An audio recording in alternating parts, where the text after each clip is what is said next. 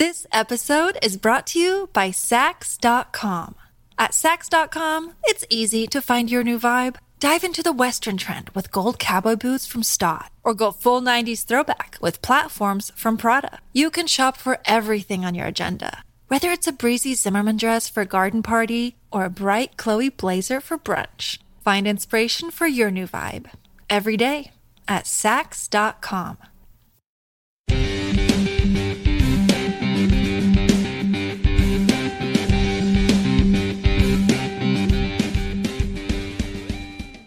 And for $150, that's all it takes is $150. You can own your own patch. Yes, a LEMC patch at that. All you have to do is go on Facebook, and we're going to be showing you this pic, and it actually sold for $150. I couldn't believe it. Well, yes, I can believe it. Everything I can believe nowadays because of the internet.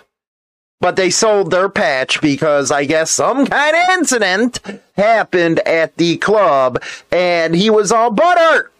So instead of doing the correct thing, which is going to a meeting and saying, hey, you're a jackass and I don't want to be a part of your club anymore because you did such an A or B, you didn't. You go right on Facebook and sell it. So you must have not had any respect in the first place for the patch you used to wear.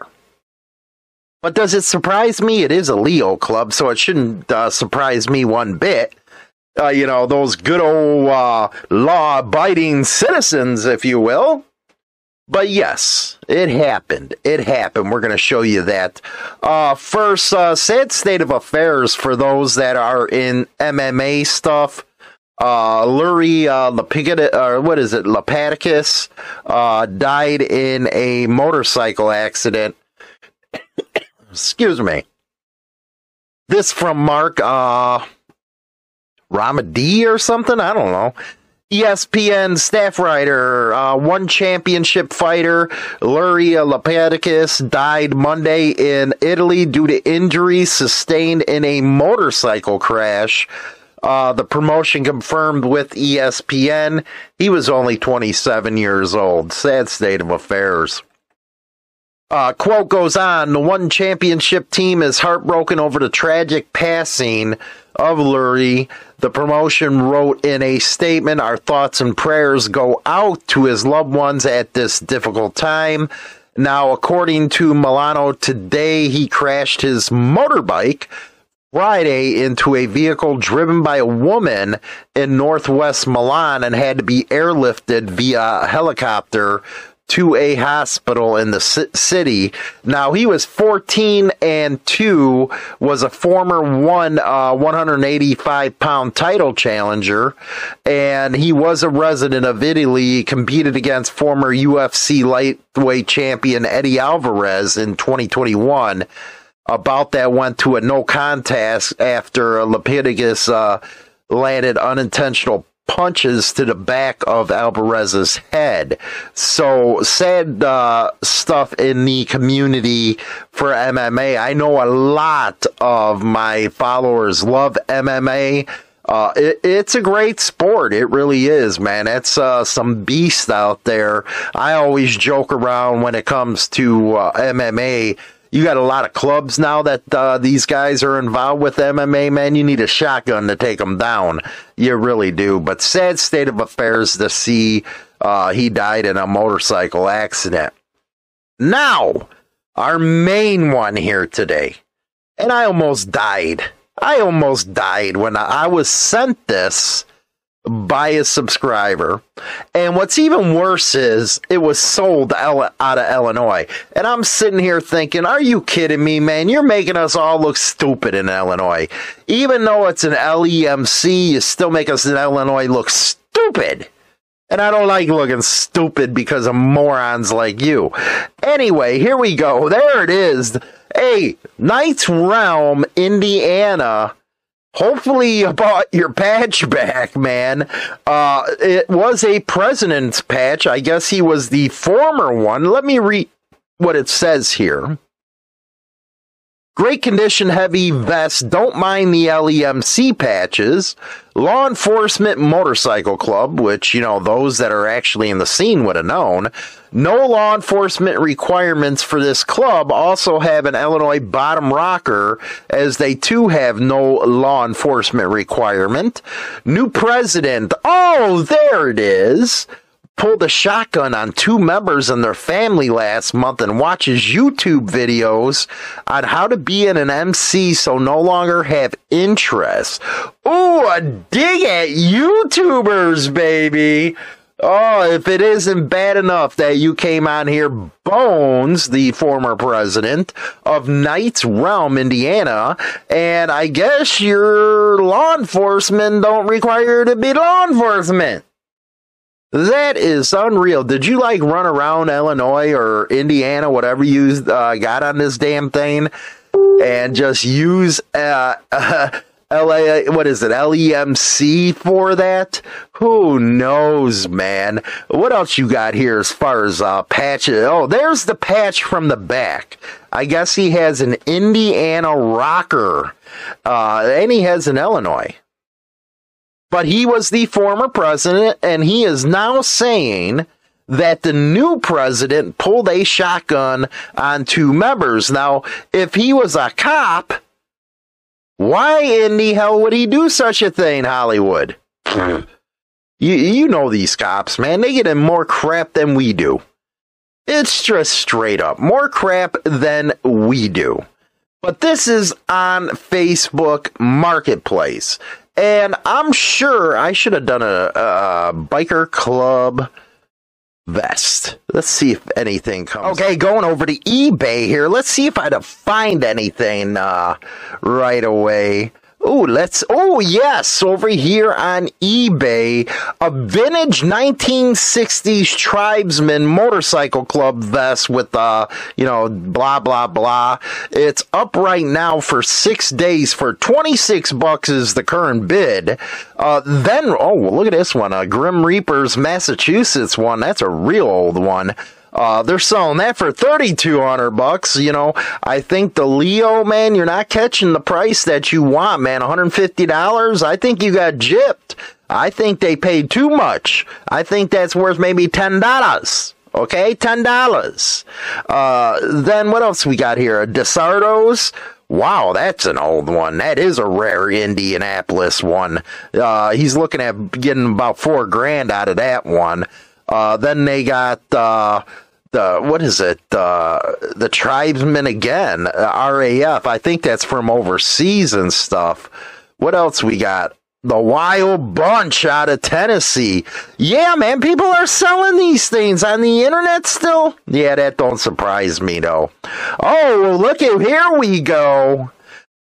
2 Blue Knights Motorcycle PD biker club patches. Let's see if that's actually if they got the patches on there. Looks like it. Let's see. It just looks, maybe, I don't know, man. I don't know. Yeah, well, who knows? Who knows in these times, man? But I really think if you went onto Facebook and you paid for those colors, that LAMC's colors, you were gypped. You were gypped, man. You got tooken for a ride. Because those things ain't worth $150. You got charged like over $140 for what you purchased right there. Isn't it amazing, though, how they can't go to the... I don't care what happens, man. You go to the meeting, you turn in your colors the correct way. So there's more to that story with this guy, and I'm not going to even try. All I know is that's pretty damn messed up. It's pretty damn messed up finding your colors on the internet. Go do it the right way.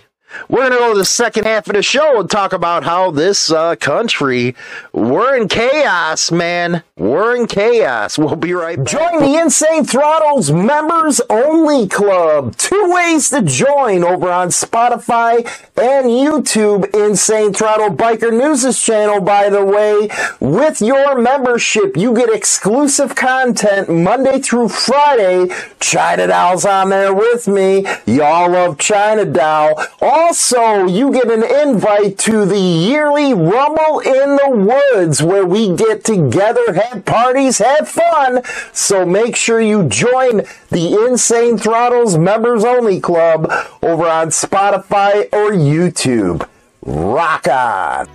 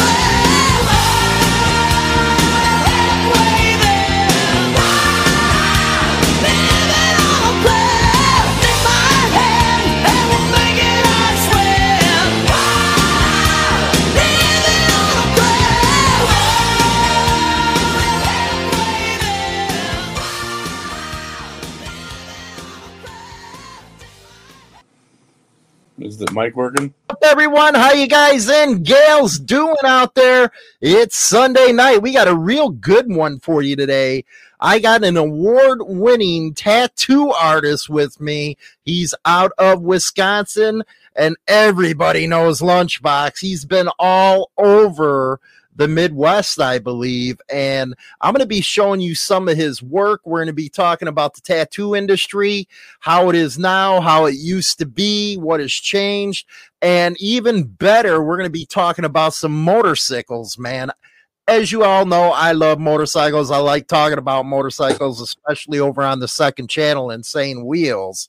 So plus, you're going to be able to go ahead and ask him some questions if you want, how he got into tattooing, what precautions you should make. But we're going to show you right now. We're going to come and put Lunchbox in there right now. Here we go. It's going to be a good one. What's up, everybody in the chat room? We got Lunchbox. What's up, buddy? Not much. How you doing? Pretty good, man. Where you at right now? What tattoo shop is it? Yours, or do you independent contract? Independent contract through Skin Prints Tattoo in Eau Claire, in Wisconsin. Been working so here, it's Skin Prints Tattoo in Eau Claire, Wisconsin. If you guys are interested, if you're up there, all that good stuff, to check out Lunchbox. And go ahead, man. How long you been doing? What got you into this? You know, this is kind of a cool episode because I've owned a couple shops. I'm actually thinking about reopening a shop, and you're kicking ass, man. I'm telling you, you younger ones put us older guys to shame. Well, yeah, if the old guys wouldn't have been around, we wouldn't be doing it either. We kind of got to learn from them. I don't know. I started tattooing when I was young. I grew up out in Phoenix and seen a lot of it in our neighborhoods, and it just always intrigued me. I wanted to.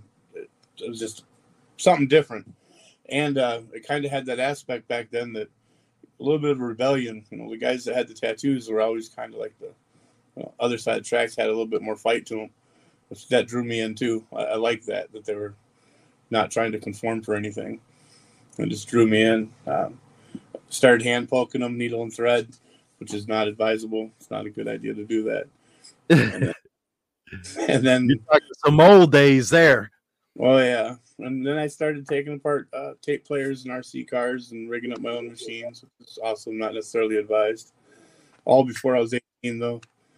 And then by the time I was 18, 19, I was flipping through tattoo magazines, trying to study as much as I could, see the different artwork. You didn't get to see different styles of art around here. You'd see a tattoo, and it was generally something that was done at a fair, or some Vietnam vet guy that had an old eagle on his arm. But you didn't really get to see large-scale tattooing until the magazine, mid-'90s, early 90s. And that just drew me in even more. I wanted to know how to do it, try to copy every picture I could see, draw them out, and hit up the tattoo shops, kept getting denied. You know, back then, no one would take you, no one would teach you. You know, it was very hard to get in. And then I kept at it. I became a nuisance. I wouldn't leave the shops. You know, I'd just go in and hang out until they'd want to throw me out. And that worked. I remember when I started, it was the Flash days, man. We were basically copying machines back then. You come in, walk in, pick out a picture. I remember Fat Joe over at J Dragon in Chicago. He got tired of me.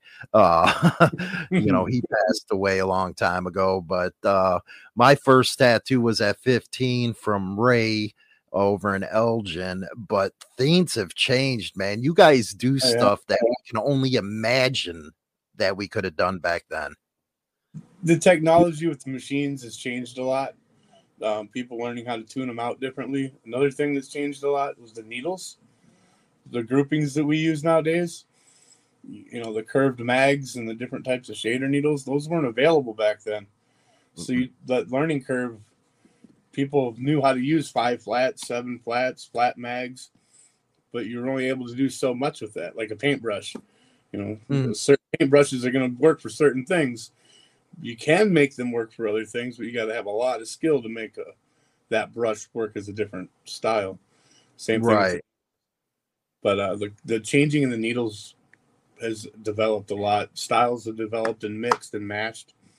You know, back then in the 90s, you had 10 people who could do a black and gray portrait, and you knew who they were, and they were spread all over the country or world, but it was only those people.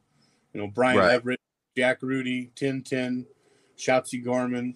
There was only a few people that you could list off that'd be like, yeah, that's who I'd go to for that style. Mm-hmm. And nowadays, pick up your phone, type in tattoo, and you're gonna get thousands. Big time thousands of them. I bet though a lot of the newer guys wouldn't know what a needle jig is. No, other than the company needle jig. Where we had to make our own needles and stuff. Yep, smelling flux. I have a pack of needles somewhere around here. Yeah. Ernie Carafa, before he passed, was selling off some of his old stuff, and he sent me some acetates and a machine and a pack of needles. That's fucking awesome. So you go through the same thing that a lot of people in different industries go into because of the internet. It now becomes so easy for people to buy the tools in tattoos case, the machines, the kits. How has that hurt the industry? Too many people have access to it, to where, especially with the younger generation, they're tattooing stuff that they shouldn't be tattooing, areas they shouldn't be tattooing. Like, you've seen a lot more really bad facial tattoos, neck tattoos, areas where it used to be if you weren't covered, you didn't do. This episode is brought to you by Sax.com. At Sax.com, it's easy to find your new vibe. Dive into the Western trend with gold cowboy boots from Stott, or go full 90s throwback with platforms from Prada. You can shop for everything on your agenda, whether it's a breezy Zimmermann dress for a garden party or a bright Chloe blazer for brunch. Find inspiration for your new vibe every day at Sax.com. Well, when I started, if you didn't have from here down, you didn't get from your elbow down, and that was kind of the rules. Nowadays, they get these they call them Warped Tour sleeves, and basically, if you wear a hoodie and roll your sleeve up and you have from your forearm down and your neck up, it looks like you're a heavily tattooed person, but they're really not. It's kind of odd. And that releasing all the new tools, I think, has brought a lot of that into it. Right. And then there's everyone popping up to do them. I don't know how I remember suppliers, they actually wouldn't sell to you unless you were confirmed. Yeah, you had to be validated. National Tattoo Supply. Yeah. You had to be a member of National Tattoo to order from their company. But then to become a member of National Tattoo, you had to have one of their members validate and sign for you. So it was really difficult to get in. Yeah, there used to be, I know with Dragon, there used to be, Jay Dragon used to have a process where you went through, you were, a regular intro, then apprentice, the master tattooist, even with the piercers, it used to be like that. But now it's like everybody just goes and gets stuff. And the scratchers are terrible stuff out there that, what could you tell the audience of what a scratcher could do to you? Give you hepatitis, give you permanent scarring to your body. I've seen tattoos that get so infected they dib it in and have permanent scarring up and down the bodies. You can get severe staph infections. There's a lot. I mean, it's not just a bad tattoo. Like, they could fuck you up, or they could mess you up for real. Right. Well, I remember there was a place, Euro Tattoo out of Rockford, and it had nothing to do with them, but the water system that they were using from the building actually got a lot of people sick. So there's a lot of stuff that can happen in a tattoo environment that you better make sure it's as clean as a dental office or a doctor's office now. Yeah, and if they're having problems with their tattoos on that meant they were using the water out of the sink in their tattoos. They're using it in bottles, and they're using it in their soap bottles, and you shouldn't. Just buy a bottle of distilled water. It's 99 cents. Then you don't have that problem. You brought up hepatitis C, and of course there's MRSA, as Rascal says too. Yep. I remember Hep C used to scare the shit out of us. Oh yeah, that was a big one. And when AIDS came out in the 80s and 90s, I remember everyone freaked out. But we learned from that a little bit more. So when the hep started building up and you started hearing about it, that was a shocker.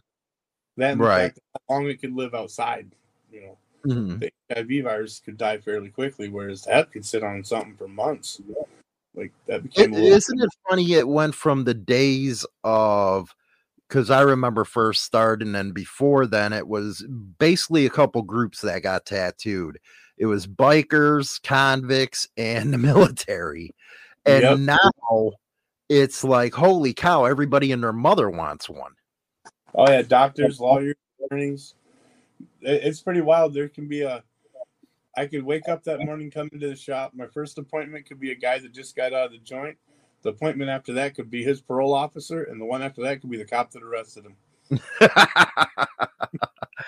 Are you seeing more and more sleeves done on professionals than it used to be? Lots more. It's they're accepting more in their jobs now. A lot of them, the regulations that kept those away. I remember if you worked at even fast food and had a tattoo on your hand, you put a Band-Aid over it. Nowadays, they don't care. Like, it seems to be a little bit more lax. Right. Which is good. I did want to show some of your work here. Let's get it up on there so you guys can see just how good Lunchbox is and why he's an award winner. This right here is off of his Instagram page. And you can see he's well versed in traditional, new age, of course, black and gray. What is your favorite to do? I like the old school traditional. Nice, big, bold. I like a lot of the old history stuff. I collect the acetates and stuff like that. Old flash sets. I got some in here from as late as the 60s. I have acetates. Wow. Jonesy, stuff in here from Philadelphia Eddie and Bowery Stan, stuff like that. Oh, hell yeah. Like the old stuff. So as you all can tell, man, he knows what he's doing. This is an award winning. How many awards did you win through traditional and stuff? Or what categories do you compete in? Usually I don't really compete. What I do is if the person you tattoo at them shows, sometimes they just go and enter it.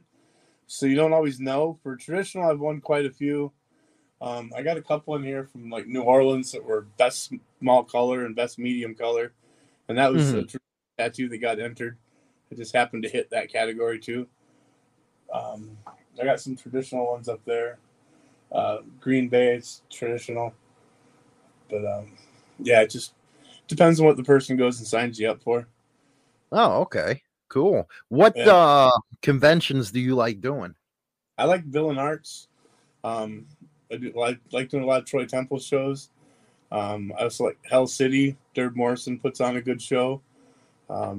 Josh Carlton and the guys out at Evergreen, they have a good, solid show. And then there's another one that we're getting started up that was more of it was a convention, but instead of being a convention where the public comes in and goes and learns and checks out what's going on, they were doing just tattooers. And you could go and hang out with other artists and do seminars. They'd have stuff on painting and art, everything down to scheduling as a tattoo artist. Like they have seminars to teach people how to have a more productive schedule and how to put more art out there. They have they have stuff like this. They have YouTube stuff that'll teach people like how to schedule, how to book clients, how to expand your market and stuff like that. And you can take classes there. They're fun. Frogzilla, he is out of Eau Claire. And again, what shop are you out of? Skin Prints Tattoo. Skin Prints Tattoo. If my moderators could put that in the chat room, I'd appreciate it. Tim Fern, I have 5 pieces from Lunchbox. Amazing artwork and a hell of a guy. And Brooklyn Biker asks you, have you ever learned old Japanese style of doing tattoos? And I'm guessing the hammer punch type with the Tabori? Yeah. I don't. I really enjoy watching it done. There's only a handful of artists in the United States that aren't Japanese born that actually do that. Jim Rosal out in Washington. I think he's in Yakima. I know he does that. But otherwise, very few and far between. And then the Japanese style itself, like I like doing the kois, I like doing the dragons, stuff like that. But if an overall traditional Japanese, you have to study it. Like there's things that go together that you don't want to put together that if they're not supposed to be there, and if you don't know that art, that's not one that I really like to. I don't want to screw it up, especially when I could go around someone who knows what they're doing. I'll send someone in that right direction. Someone Right. comes and says, hey, I want a traditional Japanese sleeve and this and that. And I'm like, cool, this is the guy to go talk to. Ben says Bun Gathner, he has 3 pieces from you and plans on more. Let's see here. Okay, no problem, Frogzilla. But yeah, he's up in Eau Claire, guys, so you know. Big D, Lunchbox is awesome artist, one hell of a stand-up guy. Look at that, man. You're getting all the fans out on here for you today. So what is the best convention you ever did? Troy Temple's, my favorite one was probably Milwaukee Beer City 2010. It was just fun. Like we had a good time. Nothing like there was no real fiascos. Everyone got there all right. No one broke down on the way home. Everyone made money. It was just fun. We've had other ones where you get stuck in snow. Up there. Oh, there. Oh, yeah. Sometimes you get stuck in a snowstorm. Baltimore, we got snowed in. Had to stay there next 2 days. And then New Orleans. That one's always a good time too. They do that right around Halloween. Brooklyn wants to know if you've ever been to the New York City convention. Nope, I haven't made it out there yet. I'd like to though. New York would be a fun one. I want to do that, and I want to do Amsterdam. My buddy Gideon runs it. I think that'd be a fun one to do. So tell everybody what happens behind the scenes of a convention. You know, the parties, the fun, if you will, behind the tattoo convention. It's a good time. Usually the first night we get there, everyone tries to get together and meet up in the hotel lobby. They'll pick a spot to go to, have dinner. It's just wild. We sit around, they bullshit, tell stories, talk history of tattooing, have drinks if they drink, smoke if they smoke. A lot of CeeLo and dice games. You know, that's always a good time to have going. It's just wild. You see some of the craziest shit there. Right. You know, people aren't afraid to be people and be themselves at those places. You'll see a 8-inch mohawk dude walking around with his grandmother. No one gives a shit. Have a good time. Right. And the side shows are pretty cool too. Side shows, yeah. Actually, I work with a few people here that do the suspension. They do the hooks through the back and other stuff. Crazy. Our body piercer he works with I think it's Cenobite that has the piercing crew that travels around and does all the suspension shows with them. But yeah, we have 2 people here, Rob and Zell, that are pretty heavy into that. It's wild. They got their tongues split, all sorts of crazy shit. What about the tattoo laws? Because I remember actually you were a teenager, you said. I remember when we didn't even wear damn latex gloves. We didn't wear no gloves. We didn't wear nothing. But yeah. How has it evolved from there for making it a better industry? It's gotten better with that. You're talking about like the old guys using sponge in a bucket. So nowadays having the cleaner, safer environment is definitely better. That, and you got to protect yourself too. You pretty much got to use the universal precaution and expect everyone's got whatever you don't want to get because you're dealing with their blood. So if you don't want to bring it home to your own kids and your own family or yourself, then you got to put them precautions in place. The old guys years ago would complain about the gloves because they said they didn't get the feel. When you're tattooing, you feel that needle break the skin on your other hand. They said when you wore the gloves, you didn't get that same feel, which I think the old guys just didn't want to change it. They didn't want to spend any more money than they had to. They didn't want to change their system up. They're just going to follow what they were going to follow. But being safer and being cleaner about it is definitely a plus. Rattlesnake asks, since the Marines updated their tattoo policy, how many sleeves on Marines have you done? We're getting a lot more coming through. The problem with the military stuff is they update it every time they get a new guy in charge. It's like he's got to set a precedent. So we're hoping they keep it this time. I know the Navy's probably gone the farthest on the way they lifted them. I'm hearing guys can get tattooed on their necks and stuff and the tops of their hands now. Wow. The Australian Navy went full board. They have full board officers over there that got Maori full face tattoos, which are wild. But as far as on the States, they changed the regulations a lot. For a while there, it was like 1 inch above and 1 inch below the elbow. And they were doing that to keep guys from, when they put the sleeve regulation, there was a gray area in it, because as long as the lines were there, it wasn't a new tattoo. So the guys who were signing up, they'd come get their arms sleeved with lines from their wrist all the way up their arm. Then they weren't violating the order, because by the time the order went through, they weren't getting a new one. They were just updating what they had. So it's kind of pointless for them to have that rule anyways. Right. That's why it changed time. Brooklyn asks, what do you prefer, Lunchbox, freestyle or stencil? It depends on what the tattoo is. Most recently, I just did some the other day where I did a big bowling pin eagle on a guy. I used a stencil for that, but then his wife got some just flowers wrapping around her forearm, and that I just drew on. It flows better for the body shape for stuff like that when you're doing something viney or stringy. Tribal, we used to do a lot of it. That's the same thing. If you draw a tribal on a body part and it fits in that spot, it can still look good, because it fits with the body. So anything that's heavily flow like that, I like to draw on. Otherwise, doing the old classic stuff, I use a lot of stencils.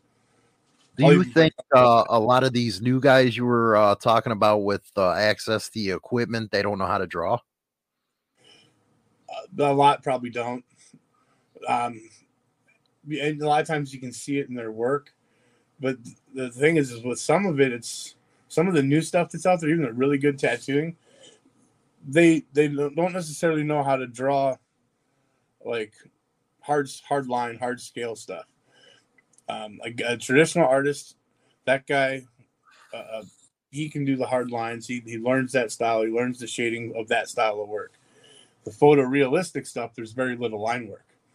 So there's guys that I know that do amazing photorealism, but you hand them a machine and tell them to pull 4 straight lines, and it's not happening.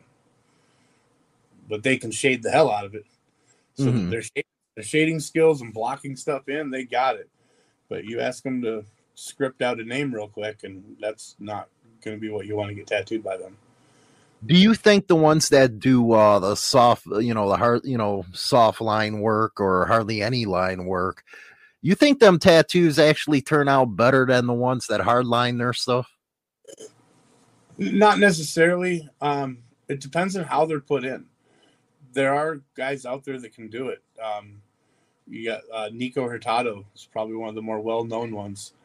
His portrait work is spot on. It heals good, stays good. On me personally, I have a black and gray Philadelphia Eddie portrait that was all that soft shade, very little line work. It's healed great. And then I have Dimebag Daryl and Hank 3 on the backs of my legs.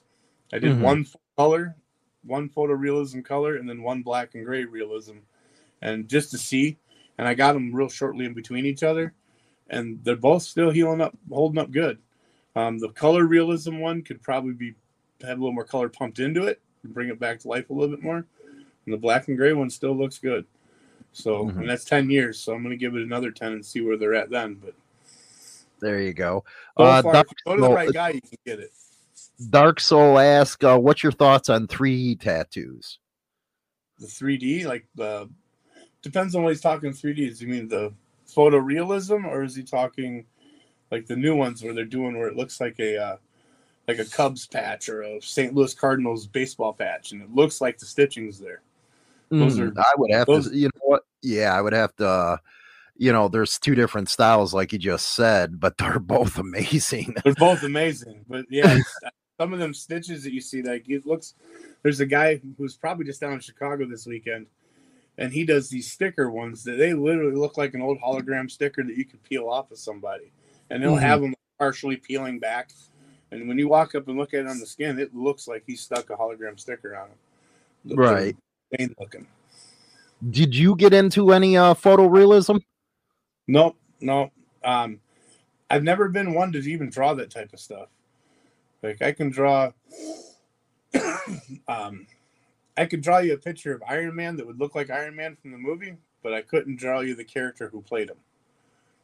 You know, like if it's a face or some type of super detail like that, my brain just I can't get the lights and tones and shades that need to be in to draw like a human, but I could draw a character like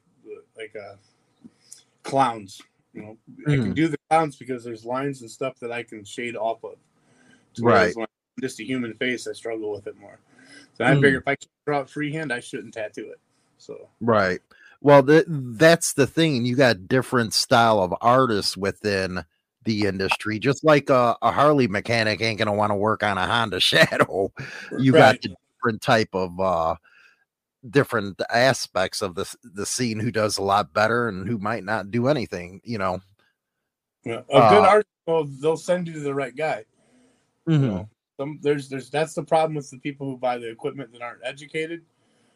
They're tattooing for money, which sounds goofy. Everyone should be tattooing for money. You still need to get paid. But when you tattoo for money, you'll fuck up or you'll screw up. And the way you'll screw up is you're going to be so eager for that paycheck. You're going to take a tattoo that you aren't skilled enough to do. And you're going to screw someone's body up because you're tattooing for money. So if you quit tattooing for money and you tattoo because you love the art, you're going to tattoo things that you enjoy tattooing. You're going to get involved in it. You're going to thrive in it. Then you'll be on the right track because you'll be able to, people will come to you. If you're putting out, someone comes to me and says, I want a photorealism portrait of Ozzy, and I botch it, he's going to go show 100 people that tattoo, and I'm going to lose 100 tattoos. Plus more. Plus more. So, but if I tell that guy no, but go to this guy, but this is the work I do, a lot of times those guys will go to that other guy, get that tattoo, and then they'll be like, so, you know, I was looking at some other stuff, and maybe you'd be the guy for this. And then he brings me a traditional tattoo, and I do something cool on him. And then he goes and shows his friends. Now I get to do 100 tattoos. So that initial $500-$600 wasn't worth it. Well, it wouldn't have been worth taking if I wouldn't have been able to do the job. Well, then you screw your name up in the industry as well. And that's a lot of something younger kids don't care. Yeah, a lot of these younger kids, they don't know or they don't care.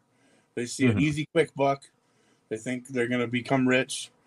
You know, I don't think tattooing ever really made anyone rich unless you're Ed Hardy. Yeah, you know? Right. Other than that, you know, tattooing never is going to make anyone rich. And Ed, I mean, the clothing stuff, when he sold the artwork to that guy, that wasn't even like him making the clothing. Like his name was attached to it, but that wasn't Ed. Ed just sold the artwork. He sold the signature. Like the designer took all that and ran with it.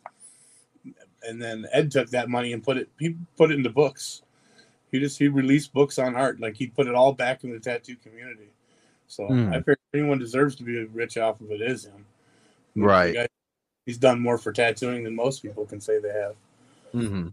Rascal, I totally tell people I don't do portraits. If I can't do it, I'll send you somewhere that will. Here's one for Bolt from you, and it's a very interesting one. He's been looking for an artist in or all the shops where he's at, but they won't even talk to him about a tribal. You finding a lot of guys ain't doing tribal anymore? Yeah. We will. If that's what they want, we will. It's still a tattoo art form. It just in the 90s we did it with everything. You know, if you got a rose, we added tribal to it. If you wanted a heart, we added tribal to it. Right. But what it really was is you took all that old flash that we had off the walls that people weren't picking anymore, and we added tribal to it. And then we put it back on the walls, and people thought it was new and up to date, and then they just started getting it. And that heart that I could do because I've done it 1,000 times in 20 minutes, and you're charging the people what you're charging. Well, now you add the tribal to it, and then you get an extra hour, and you get a bigger tattoo out of it. So that's where a lot of that came from. So then guys now are like, most of them, the ones that complain about doing it, never did it. These younger guys, they didn't tattoo tribal. Tribal wasn't on the walls when they started doing it, unless they were doing it in their house. Right. But no, we still do them here. It's not very common, but people come in and ask. We'll throw them on them. Brooklyn, what's the best way to look for a tattoo artist? Is there a website or a directory? Not really a directory. The best way to do it really is using Instagram. Check out the conventions. Look at like Bill and Arts and look at the different conventions because they list the artist and their work. So then you can scroll through and you can see who's there, who's doing what artist does each style. And then you can pick your tattoo that way. Like one of the things that kind of annoys me at shops is people bring us someone else's tattoo. You know, they bring us a photo of someone else's tattoo and I want this. With the traditional stuff, it's not so bad because most of that's just splash that's been redone and redeveloped. But when it's photorealism or, you know, true, you can tell when it's a custom tattoo. You know, some of them have dates. I've seen people mimic custom tattoos so much to the point where they tattooed the nipple that was in the photograph on the guy's arm. Damn. Because the guy took a photo off the internet, traced the whole thing out, laid it on the guy's arm, and he traced the nipple in the photo when he did it. Oh my gosh. So, what is your advice? Because this happens a lot more because of the internet, where you want to check out somebody's portfolio. Yep. And they put these tattoos in front of you and say, yeah, I did these. But in reality, they didn't. How does my audience avoid that trick? That's tough. Ask people in your area. If someone's in that area doing top quality tattooing and you see their stuff on the internet and they're from Salt Lake, go to the bars, go to places where people are tattooed and mention the name. Somebody's going to know them. If they're that good and their work's that good, it'll speak for itself. And somebody in their area is going to know who they are and go, oh, yeah, I know that dude. He does great work. And then, or I got one. And then look at it. You know, look at the line work, look at the shading, look at the tattoo. You know, sure, it's going on your body forever. So you make sure who's doing it's the right guy. Right. And make sure that you can get along with the person. Just because they're a good tattoo artist don't mean they're not going to be an asshole. So, you know, some of these guys have an ego problem where they're top shit and they can do what they want and you're going to wait for them. And we're still a service industry. If I don't have clients, I don't have a job. Like I still cater to somebody else when I look at it that way. So if I'm snooty and an asshole to my customers, they're going to go to the next guy. They're going to find somebody else who ain't. And then they're going to pass the word down. We used to say, you know, you screw up one, then you're going to lose about 10 customers off of that one bad experience. Off that one bad one. And it can happen. You'll get people that write up a bad review on you and they've never been in your shop just because they are angry with you. One of the questions before you get to the rest of that answer, numbing cream or after your answer. Yeah. Nope. I actually just had an issue with that the other day. Problem with the numbing cream is in order for numbing cream to actively work, it closes off the blood flow that runs to your nerves in the skin. So if I'm closing off the blood flow to your skin, that makes your skin waxy. It changes the top layer of your skin when you do that. Then the needles don't puncture correctly. So the needles ain't puncturing correctly. They're just jacking up your skin, leads to harder healing, can lead to an infection because of the harder heal. When you need mealtime inspiration, it's worth shopping Kroger, where you'll find over 30,000 mouth-watering choices that excite your inner foodie. And no matter what tasty choice you make, you'll enjoy our everyday low prices, plus extra ways to save, like digital coupons worth over $600 each week. You can also save up to $1 off per gallon at the pump with fuel points. More savings and more inspiring flavors make shopping Kroger worth it every time. Kroger, fresh for everyone. Fuel restrictions apply. So I won't use it. There is stuff by companies that I know of that I can use during the tattoo. There's sprays and stuff. But if you come into the shop and say, I just rubbed this stuff on my arm and unwrap your arm with the saran wrap you've had on for an hour, I'm not tattooing you because you put something on your skin. And if I break that skin and something happens to you, that's on me, not on you. And I didn't apply it to you. So no way. I'll flat out tell them no. Like I just did it the other day. I was in complete setup, had everything ready to go. She sat down and said, I don't have to shave her arm because she just put this numbing cream on, and I took my gloves off and told her to leave. Like, it was done. We won't do it. It's just not safe, especially if you're buying it off the internet. Right. she had was a little toothpaste tube with a homemade sticker on it that said numb cream.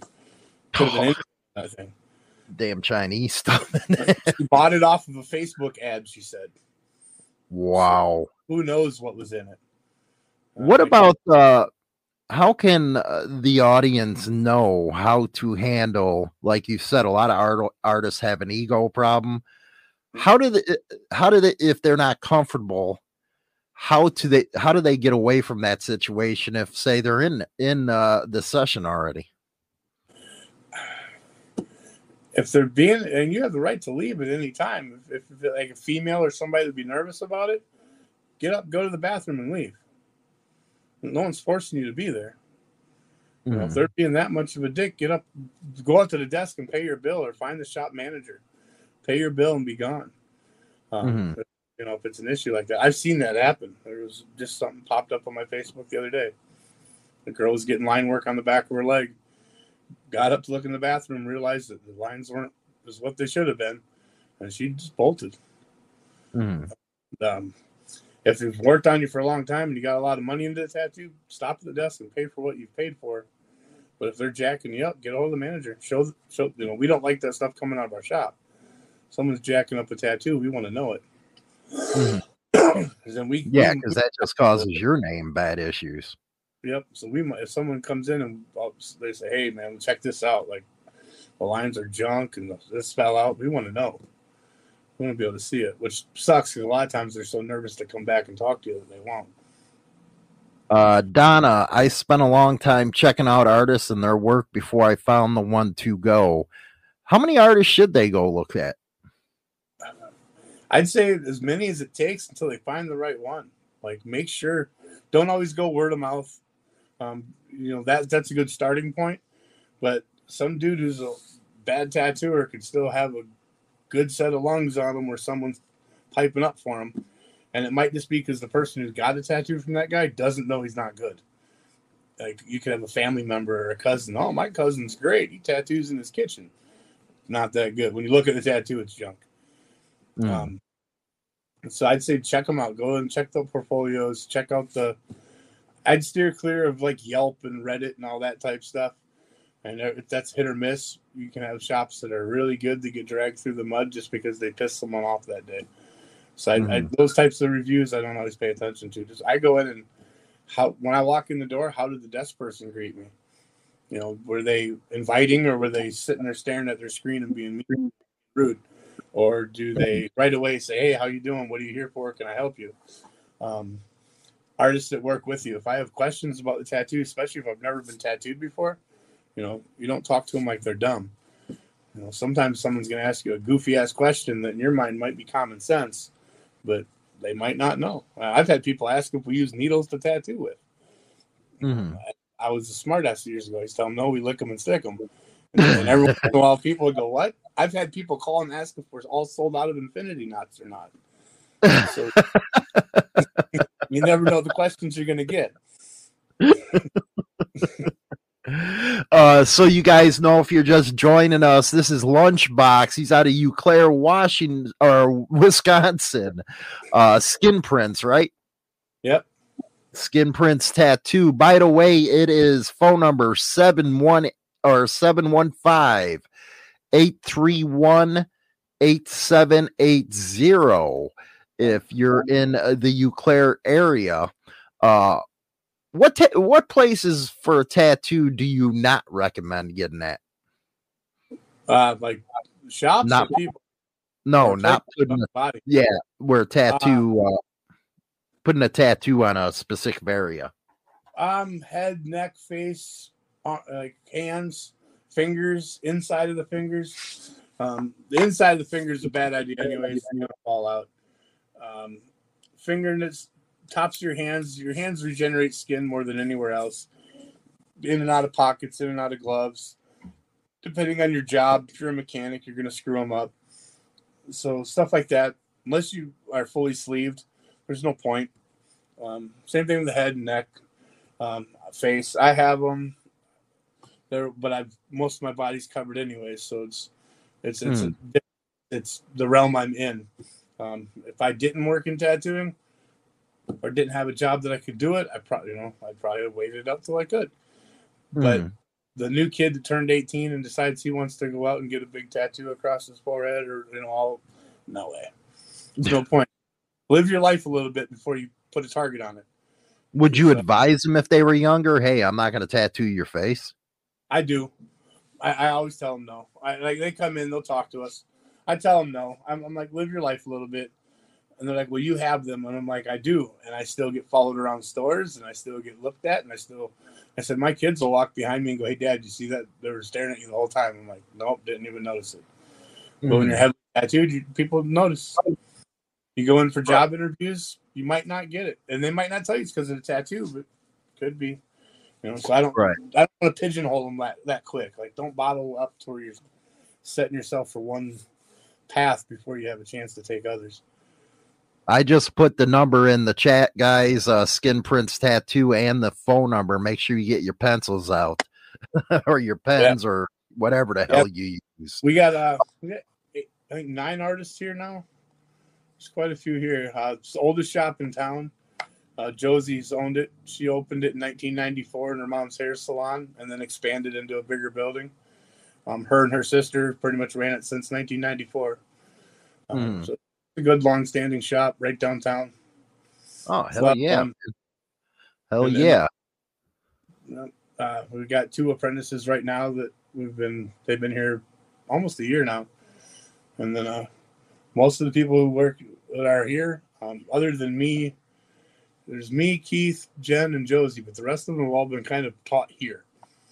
Like, they started at the front desk, or they started hanging out, and now they've been here 5-6 years and they're tattooing. So a lot of people, when they come through here, they seem to stay in-house, which is nice. But then everyone's on the same track. Like, we don't have any all of us here have been tattooing most of us have been tattooing for a long time.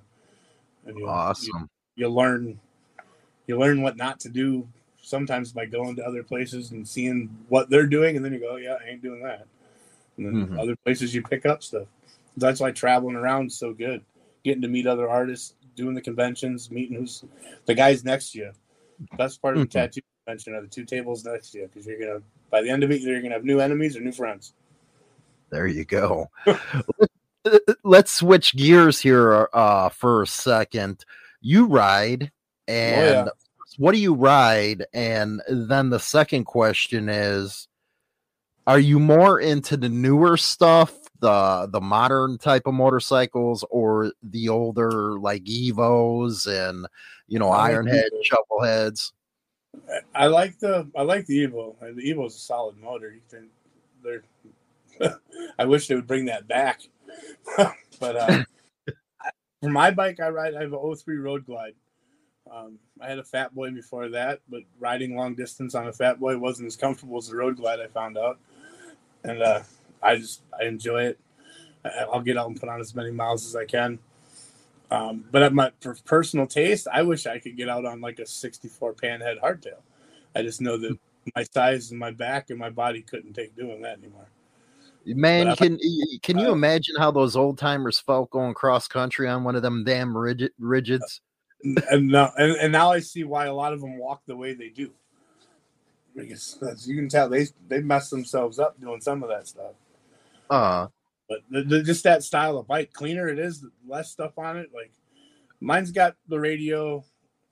I don't always have it on. Mine's got the different lights and stuff like that, as far as the headlight and the blinkers and stuff. But I like them clean. Them old bikes with nothing on them, everything piped into the handlebars, just clean. Headlight you got to lift up. A buddy of mine was riding with his, and I'm like, you got a light or you got a bright light on that? And he just lifts it up a little bit. And he goes, yep, there's the bright. I'm like, where's your dim? And he pushes it down a little bit. Well, I got to agree with you on the Evo, man. I just picked up a classic because it was an Evo. It's something you can work on compared to what the newer ones are nowadays. You got to have a freaking master's degree in motorcycle technician. Stuff. Twist your key, hold your brake lights in, flick this twice. It's like you do the hokey pokey to get into any of it. Huh? Right. The only thing I didn't like about it had to be 2001, 2002 twin cams was that damn problem with the tensioner. You know, the cam tensioner, that plastic shit. Yep. Did you have to take care of that on yours? Yeah, I did, but not because it had failed. Something else in that had failed. My friends have a shop in Menominee, and we took it up to him, and he took it off, and he was like, "Yeah, your cam tensioner's about to go," and he threw another one in there, and he goes, "But usually about 40,000 miles." He said you can expect it on those, and the one I have is the 88B, so it's the 03, so it's the reverse for the. I don't know how they explained it. Something's reversed on the bottom of it, but that cam tensioner, 40,000, and you're pretty much guaranteed it's gonna crap the bed. Mm-hmm. Yeah, you know what? It's funny. A lot of these mechanics, and I just talked about it on the other channel, was, you know, a lot of people ask why Harley Davidson techs won't work on something 10 years and older, and it's simply because they don't know how anymore, these techs. You imagine putting one of the techs now on an Evo? Oh, no. No, they can't plug their computer into it and get told what's wrong with it. They don't know how to run a little bit of gas through it, hear what the motor's doing. Listen to the motor, tell you what's wrong. You know, they don't know how to listen to it anymore. They just hook it into the computer. Oh, you need to do this. Right. Angry Boomer, we're going back to the questions. Being a tattoo artist never interested me, but I always wondered what an apprenticeship looks like. No experience, some experience. He's asking about the apprenticeship process. Nowadays, if we look at their art, we want to see that they can draw, and then we teach them. It's hands on. Like when you come in as an apprentice. I think it's almost mislabeled though, because like the right to be an apprentice is pretty much to let you hang out. I'll let you hang out in my room while I tattoo. I'll answer the questions you have about tattoos. I'll explain why I'm using this certain needle or this grouping, or you'll get the answers that you need to learn. So when you're doing it, you know what to look for and do. That's more what the apprenticeship is. We'd rather you not have tattooed already at home. Like, people that come in and they show us this portfolio of all the stuff they've done in their kitchen generally means we're just going to tell them to kick rocks and go, because they've already learned too many bad habits. But somebody who's interested in tattooing and really wants to learn and wants to do it the right way, show us your art. Come in and show us that you put in art. Draw flash, spend time learning the art and then learn the other thing. Because not everyone who can draw can tattoo. Right. It's still a different medium. Brooklyn Biker, do you tattoo any club? We're not going to talk about that kind of stuff, but yeah, he tattoos all kinds of people. Writing something where you download performance upgrades ain't my thing. He's talking about mapping out and stuff. Yeah. Do you think motorcycles have lost their luster since they got too much technology? The new bikes, a little bit. Like, they don't have that, and they're all cookie cutter the same thing. They're all the one flat color, or the one, like, you don't get the cool colors. You don't get the individuality. You see them old choppers, 70s, 80s, and 90s.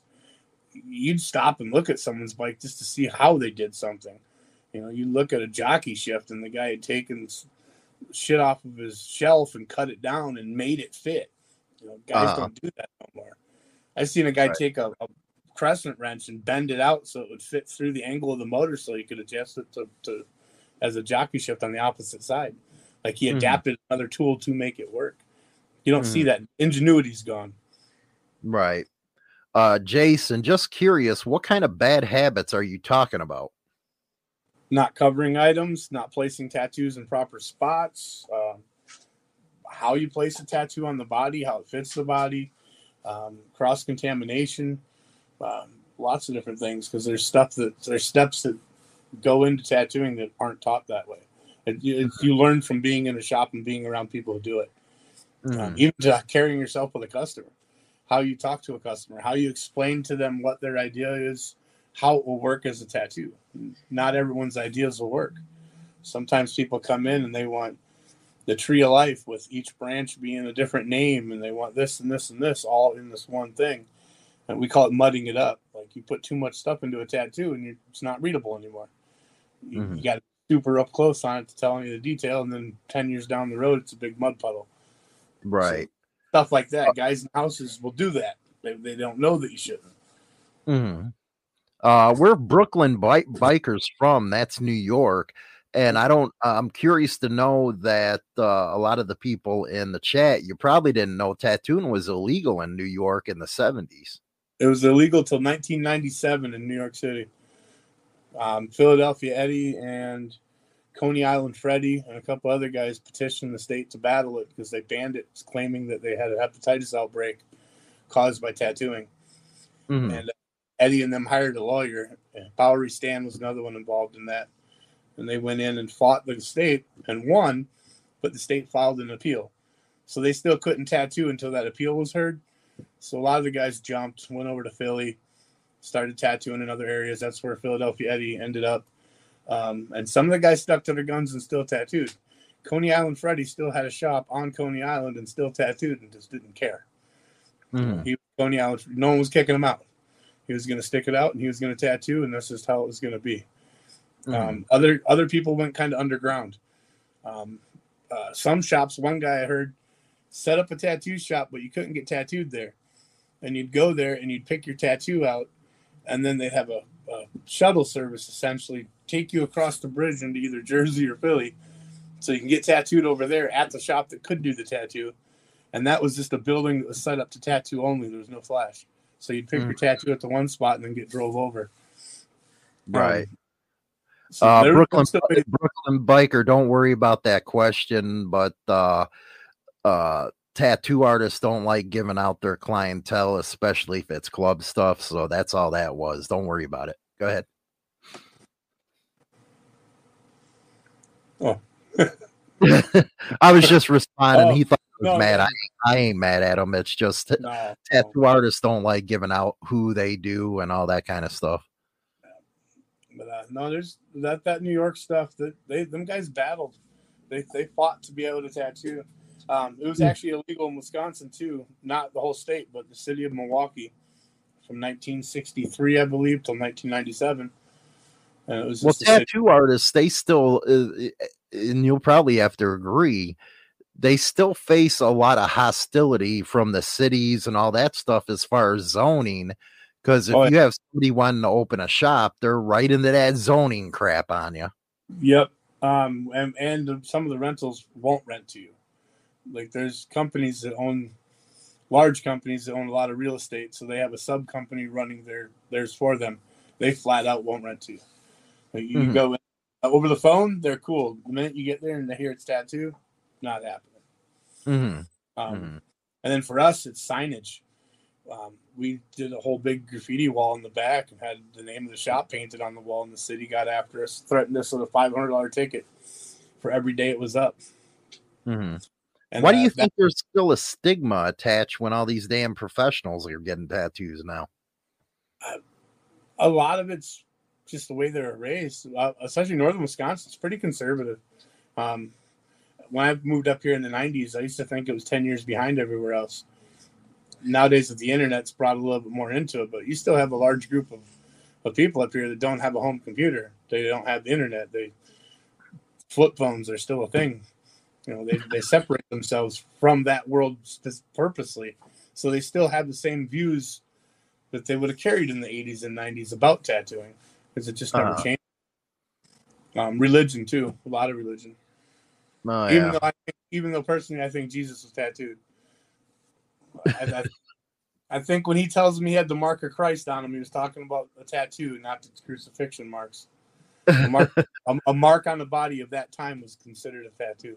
That's another term for tattooing in that time frame. Wow. Brooklyn, I know Coney Island Freddie, been there plenty of times. Crazy place. What about Brandon? Are you into Brandon? Brandon. Oh, branding? Yeah. I'm not. I know people who have. That's typically more of the body piercers. They typically get into more of the branding and scarification. Nowadays, they're doing body mods where they're splitting tongues. Yeah, it's pretty wild looking, but it moves their tongue individually, both like this. They can flip them. The other thing they do is they'll pinch their ears and stitch them, so make themselves look like they have elf ears. That's another popular thing. But the branding, I had a piercer years ago that used to do it in our shop. We used to make them light incense because that stinks so bad. Like the whole building will reek when they do a brand. Do they still allow tongue splitting up in Wisconsin? Because I know Illinois they won't.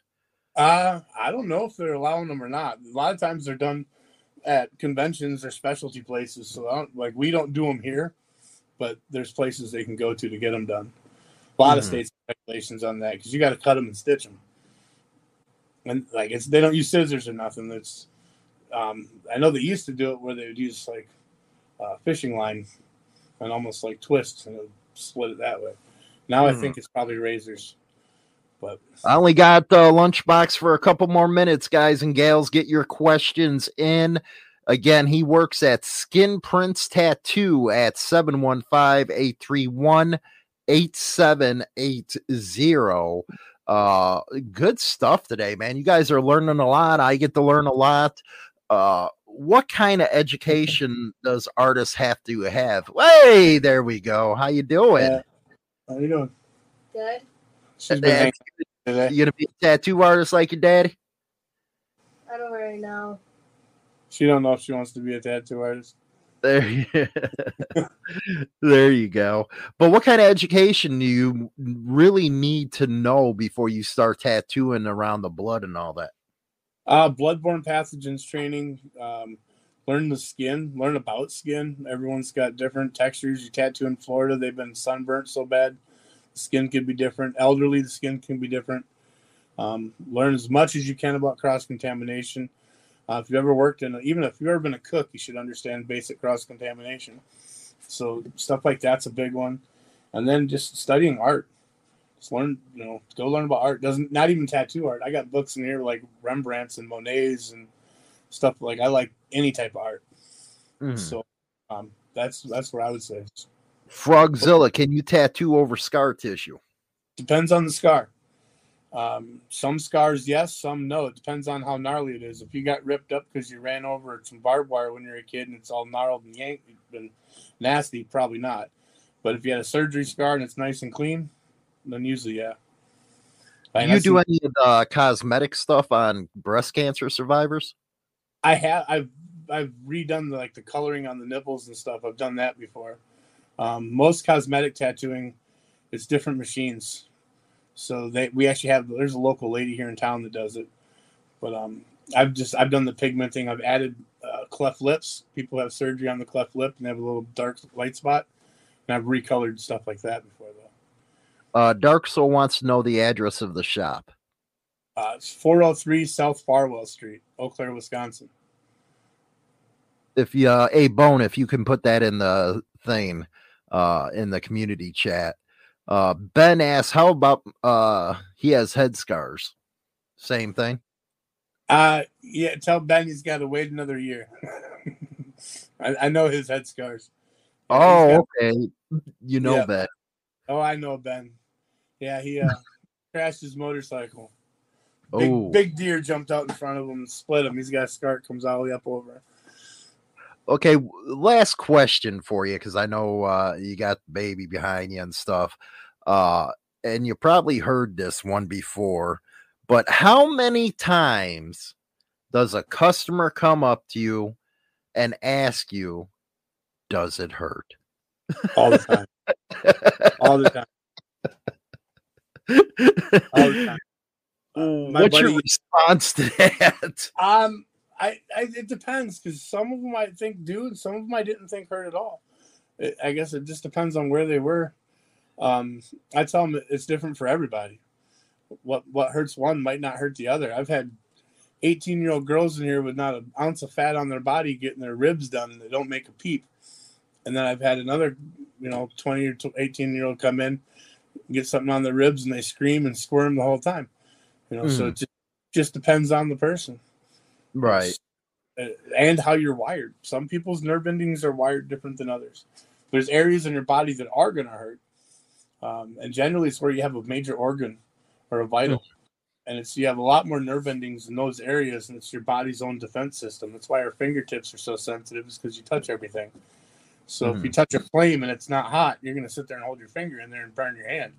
So your body's got defenses.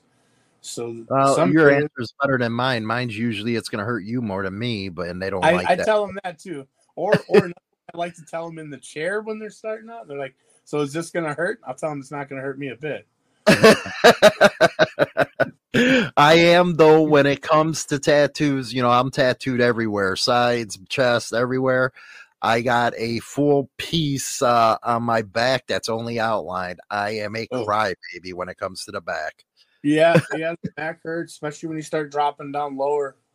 Upper shoulders you can handle, but when it hits down below the ribs on the bottom side and the side, that stings. And it's funny, like Rascal just said, the older you get, the more it hurts. More they hurt. That's a fact. Mine, the last ones I got these on the side. I got this Harley shield. That wasn't so bad, but it really wasn't hard lined. My buddy Mike, who did it, he put the stencil on, then everything was done shaded out with gray wash. So when it healed, it just healed super light right away. And that wasn't so bad, except for being on the temple. When it swelled, you got a headache for 2 days. I found that the face tattoos that I got were the easiest ones to go through. They don't really hurt. The head didn't hurt except for right on the back of your head where the spine meets the top of your head, that little spot. My dad used to smack us in it when we were kids because we'd get in trouble. But that hurts. The rest of it, the head I didn't think bothered me at all. I slept through 2 of them. How far are you from your shop from Tomahawk? Because I know some of our people are going to be coming up that way for Tomahawk. Tomahawk. We are. I think Tomahawk's 2.5 hours from here. 2.5 hour, everybody. 2.5 hours north. I'll be up there for that. That's a good time. I'll be at Holly's and I'll be out on my bike riding around. So, will you be tattooing out there? Nope. That's my 1 week where I don't have to do anything. So I just go up there, hang out, and try and ride. You got 9 artists at your shop, so if anybody comes up there, they can go see your shop. Oh yeah, the shop will still be going. They're open during that. I'm gone during that time, but yeah, there's definitely people here. They can swing through. All right. Well, we've had Lunchbox on for the last hour and stuff. If you guys want to get a hold of him, he's at Skin Prints Tattoo, 715-831-8780. And what's the address again? 403 South Farwell. And then Instagram's an easy way too. This Lunchbox 715. Okay, Lunchbox 715 over on Instagram, and you'll be able to see all the kick-ass art he has over there. He is the traditional stuff is outrageous, man. He knows what he's up to on that traditional stuff. But who's your favorite tattoo artist? Then we'll let you go. Mine, Amin Dietzel. He tattooed in Milwaukee. He passed away in 1967, I believe. But Amin taught Tats Thomas, who tattooed in Chicago. Tats Thomas taught Sailor Jerry, and Sailor Jerry's pretty much helped teach the rest of the world. So I always look at it, being from Wisconsin, I'm proud to have that lineage of tattooing coming out of Milwaukee, of all places. Rock on, man. That's awesome. All right, then we're going to let you go. End the show right there. I'll see you in the green room. We'll be right back with you, Lunchbox, to say goodbye and stuff. Rest of you, don't forget, tomorrow morning at 8 a.m. Central. Also, we're going to be going into the second segment of Motorcycle Madhouse with China Doll.